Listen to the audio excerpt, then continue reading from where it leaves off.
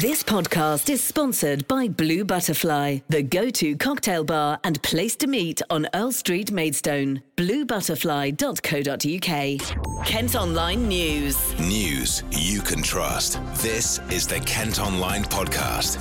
Nicola Everett. Hello, thanks ever so much for downloading today's podcast. Hope you're okay. We're going to have the latest on the situation at petrol pumps across Kent in a moment. But first today, on Tuesday, September the 28th, we've got news that the government is taking over the running of Kent's rail operator, South Eastern.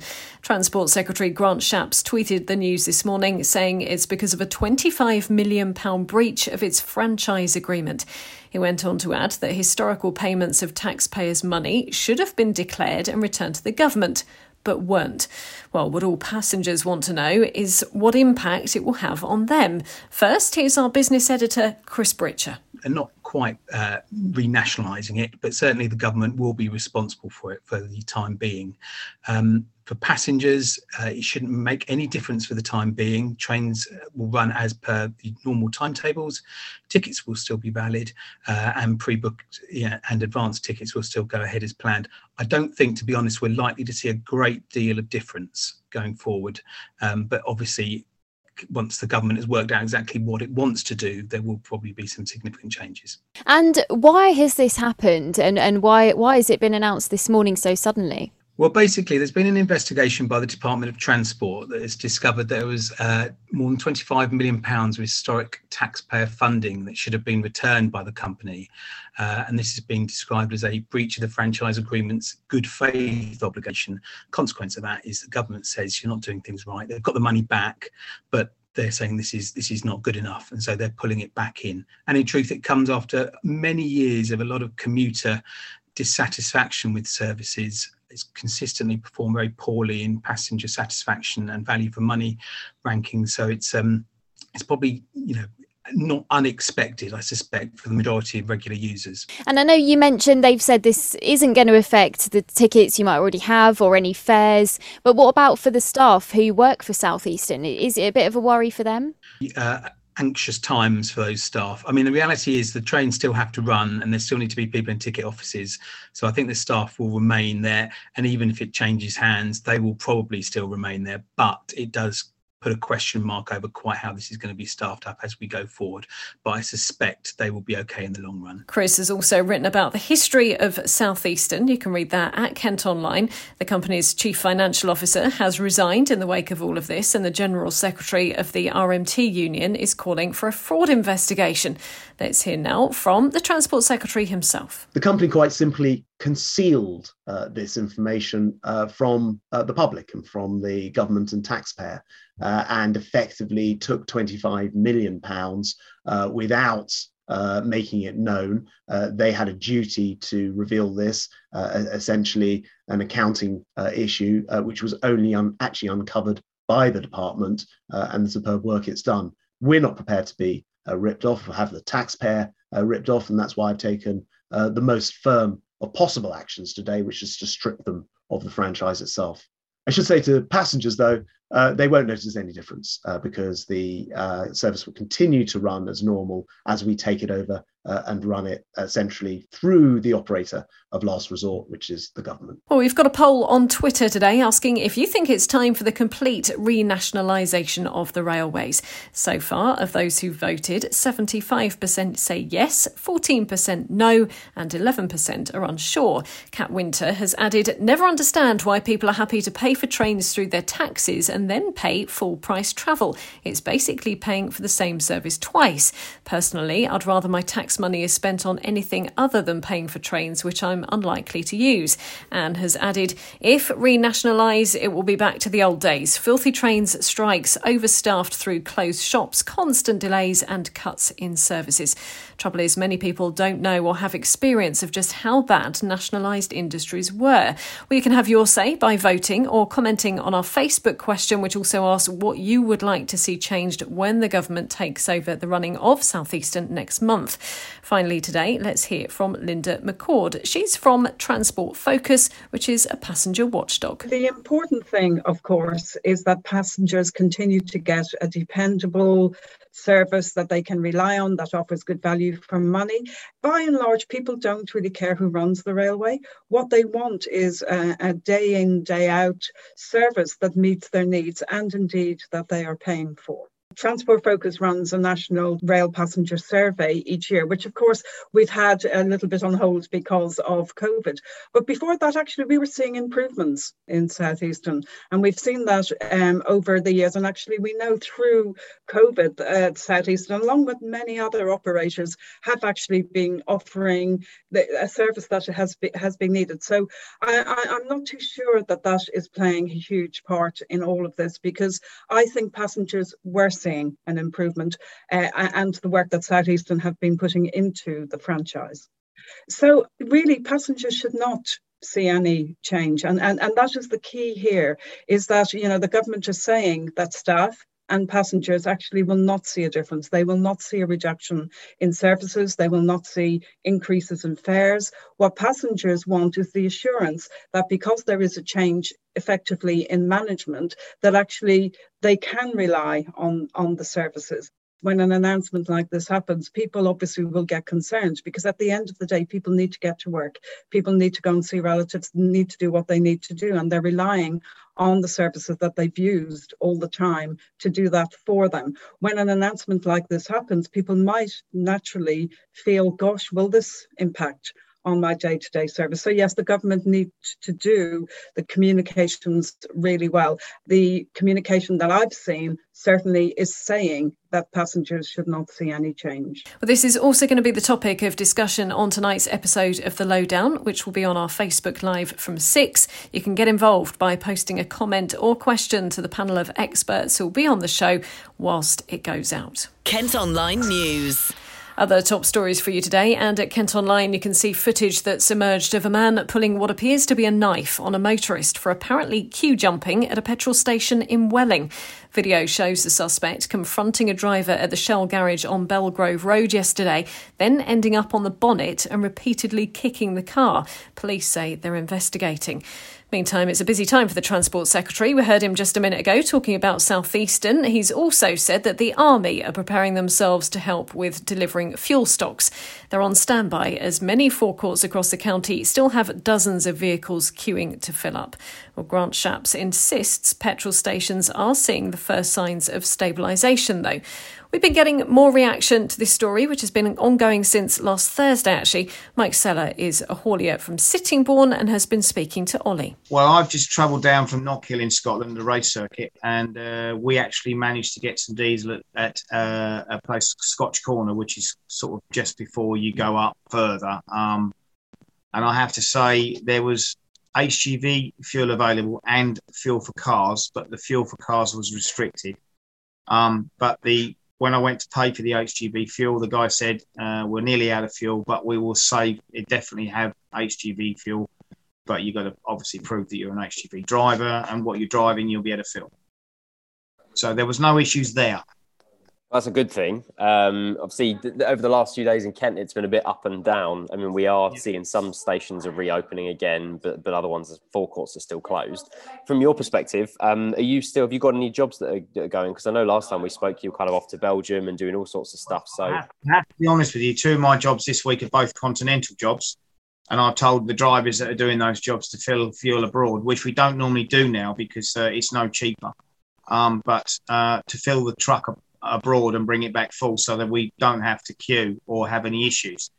The issues that I found coming down south and really all the way from Scotch Corner is that people are obviously panic buying and you cannot stop at a service station because they're queuing back onto the motorways. So if I wanted, as an HGV driver, and I was able to have fuel, I'm still in that queue, which is obviously a slip road off the motorway into the service station, where the cars are obviously in that same queue. So I tried to have a break and couldn't because there are no service stations accessible at the moment all the way down the A1. So it's becoming, so I had to pull over and take a break at the side of the motorway, which you shouldn't. And I'll be honest with you, we were asked by the police because I was doing that. And I said, I can't stop anywhere. And he said, no problem, take your break and move on. But I have to say that is the main issue, is that truck drivers can't get to the pumps because the car drivers are queuing. There's only one queue going to the area that they need to go to off the slip road into the service station. So it's going to be traffic jams all the way down, as there was, because of that. The fact there isn't enough fuel at petrol stations, as we've said a number of times, isn't down to a shortage in supplies, but not enough drivers to get it there. It's estimated an extra 100,000 HGV drivers are needed in Britain. Ish has been chatting to Peter Cohn from A-Class HGV Driving School in Chatham about the challenge of keeping drivers in the job. We've always been fairly busy with the training. It's not the training. There's plenty of people coming through, but it's whether they stay in the job, because most of them leave very quickly. And what's that being put down to? Why are people no longer interested in the job? Because I think a lot of it is they don't know how many hours they're expected to work. They don't realise that it's going to take their life over. Sometimes they have to sleep in the cab for 3 or 4 nights a week. So it's a very antisocial job, and that's why there's not many young people sticking at it. There's plenty of people who want this job. The phone don't stop ringing. People phoning up, inquiring about driving lessons for a lorry. I just feel that once they've got the licence, they feel a bit let down. The working conditions aren't very good for them. The hours are long. The wages are low. So it's a mixture of all that, which then makes them leave the industry. There's plenty of HGV drivers in England that aren't driving lorries at the moment. They've found other alternative jobs. Could the government have done more to make this a more of an attractive prospect? We were speaking to, for example, Fairfuel UK, who said that the government's been warned about this shortage for a long time, and they've made it more of an unattractive position. The shortage of drivers has always been there. I've been teaching people to drive lorries for over 30 years. There's always been a shortage. It's just obviously it's got a lot more blown up now because of the examiners refusing to work through COVID and Brexit, drivers going out the country. So obviously it's been exaggerated now, and it's now got to a stage where they simply can't fill all the vacancies. What do you think needs to be done then? The government's allowing sort of 5,000 foreign truckers, for example, to temporarily work in Britain to help tackle the shortage. But the Road Haulage Association saying it's something like more than 100,000 we're in deficit of. Yeah, I hear there's more than 100,000. My friend runs a haulage company and he's 50 drivers down just on his own. That's one company. But at the end of the day, the only way the government can help is take away, a lot of drivers don't like the CPC and they just see it as another way of taxing the working man. A lot of drivers feel, why should they be told by some 20-year-old how to do their job that they've been doing for 40 years? So they feel patronised.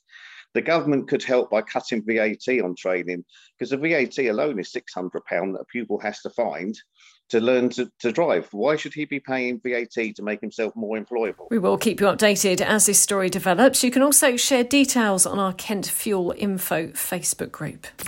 The Kent Online Podcast with Blue Butterfly, Earl Street, Maidstone. The number of asylum seekers crossing the Channel this year is now more than double the amount for the whole of 2020. More than 17,000 people have made the dangerous journey in small boats since January. Around 670 arrived here on Sunday. A Kent school will close next September as bosses say it's no longer viable educationally or financially. Lee Academy's Trust says High Weald Academy in Cranbrook has struggled with low Ofsted ratings, poor pupil numbers and financial pressures. A consultation's been launched over the future use of the site. All pupils in years 7 to 10 are being offered a place at Maskell's Academy in Paddock Wood, and the Trust will provide new uniforms. A court's heard how a woman who was worried about the welfare of chickens at a farm in Kent caused more than 50 to be slaughtered following a break-in. 52-year-old Melanie Arnold from Hastings tried to take the birds from Friday's chicken farm in Cranbrook in September 2019. They had to be put down as the area had been contaminated. The 52-year-old from Hewenden Road has been given an 18-week suspended prison sentence. She's also got to do 100 hours of unpaid work. Kent comedian Vic Reeves has revealed he's living with a benign brain tumour, which has left him deaf in one ear. The 62-year-old from Charing near Ashford says doctors can't operate. A Tunbridge Wells couple who spent thousands on their dream garden want compensation from the council after it repeatedly flooded following work on a nearby footpath. At Kent Online today, you can see water pouring into the site on Dowding Road, which the owners say is due to an overgrown lane being cleared in 2018 and no decent drainage installed. Well, the County Council say they've spoken at length with the resident and are satisfied the system they've now installed will cope with normal rainfall. Traders in Margate are calling on their council to improve toilet facilities at one of Kent's most famous landmarks. It's claimed buildings at the Margate Harbour Arm are decaying with overflowing sewage on busy days. Thanet Council have declined to comment. Kent Online reports. The remains of a Roman temple that was found on a building site in Kent has been officially opened after being rebuilt. The discovery was made by archaeologists before houses were put on land just off the A2 in Newington. Now, it's seen as one of the most important discoveries of its kind in Kent and has been recreated in parkland near to the development. Well, I went along earlier and caught up with Sue Flipping from Newington History Group. The original foundations were found only 70 metres from where the construction is now in an excavation here between 2018 and 2019. It was perhaps a surprising excavation in terms of just what was found here. I mean, the person in charge of it called it remarkably preserved, a small industrial Roman town, of which the temple was a part. But the temple itself was quite surprising because there was a road that ran alongside it which was almost as big as the A2, and the offerings which were left there suggest that it was a very important trade route, as well as being something for local people. And how important was it for all of you that it was saved? Peter from SWAT Archaeology happened to say to us, oh, well, it'll be covered up within 48 hours. We were here. Richard Thompstone had the idea, could we save them? And from there, everything just came together absolutely remarkably. And how important do you think it is to have it where it is so that people can come and see it and learn from it still? Because that's all about history, isn't it? It's kind of bringing it to life. Absolutely. And I think there's a number of things again come together, that it is so close to its original location. It's on the same orientation. It's exactly the same size. It uses the original flints. The footpath that goes alongside it reflects the way the road originally swung around it. It's something that anybody can come and look at and get a real sense of what it was like to live here 2,000 years ago. And the original location of the temple indicates to us how important that temple was, whether it was for people passing by or people locally. It was an industrial site, and it does seem very important for local people that they had deities on which to call to have that help in transforming one thing into another, turning clay into pots, for example.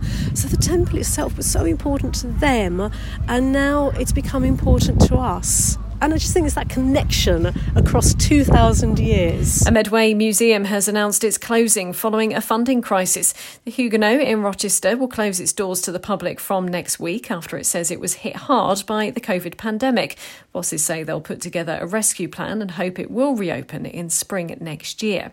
An escaped lizard has been rescued by firefighters from the roof of a pub in Folkestone. Ronnie, the pet iguana, climbed up onto the ship-in yesterday afternoon. The RSPCA also helped with the rescue and he was reunited with his owner. Now, ahead of the long-awaited premiere of the new James Bond film tonight, we've been finding out more about 007's links to Kent. Ian Fleming, the author of the original books, had a soft spot for the county and it's referenced a lot in his novels. He also had a home near Dover and a weekend retreat on Romney Marsh.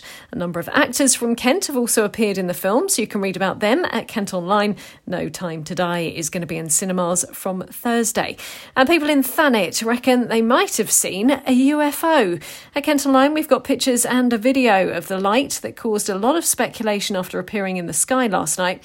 Turns out it was actually a NASA rocket re-entering the atmosphere atmosphere after launching a satellite into space. Kent Online Sport. Football and Gillingham travel to Cambridge United in League One tonight. It follows on from their 1-1 draw with Oxford on Saturday. The Gills have still recorded just one win so far this season and are only 2 places and 1 point above the relegation zone. Here's manager Steve Evans. Charlton at home in a derby, followed by Oxford away is really tough.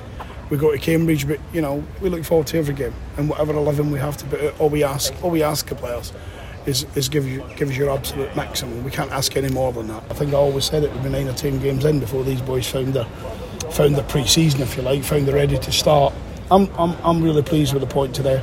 I'm still frustrated at 1 point against Charlton, but the boys knew that when we addressed it in a team meeting yesterday. Kick-off is at 7:45. As always, you can follow the match action as it happens at kentonline.co.uk. And former Gillingham manager Peter Taylor has taken over at Welling. The club announced the news on their website earlier, adding that he'd taken the first team's training session today. His first game in charge of the Vanarama South side will be against Oxford City on Saturday. Fans will probably remember that Peter led Gillingham to promotion in 2000, winning the Division 2 playoff final. Well, that's all for today. Thanks ever so much for listening. Don't forget, you can follow us on Facebook, Twitter and Instagram. Plus, you can subscribe to the IM News app. That will give you access to all KM Group newspapers. To do it, just head to kentonline.co.uk/subscribe. News you can trust. This is the Kent Online Podcast. This podcast is sponsored by Blue Butterfly, the go-to cocktail bar and place to meet on Earl Street, Maidstone. bluebutterfly.co.uk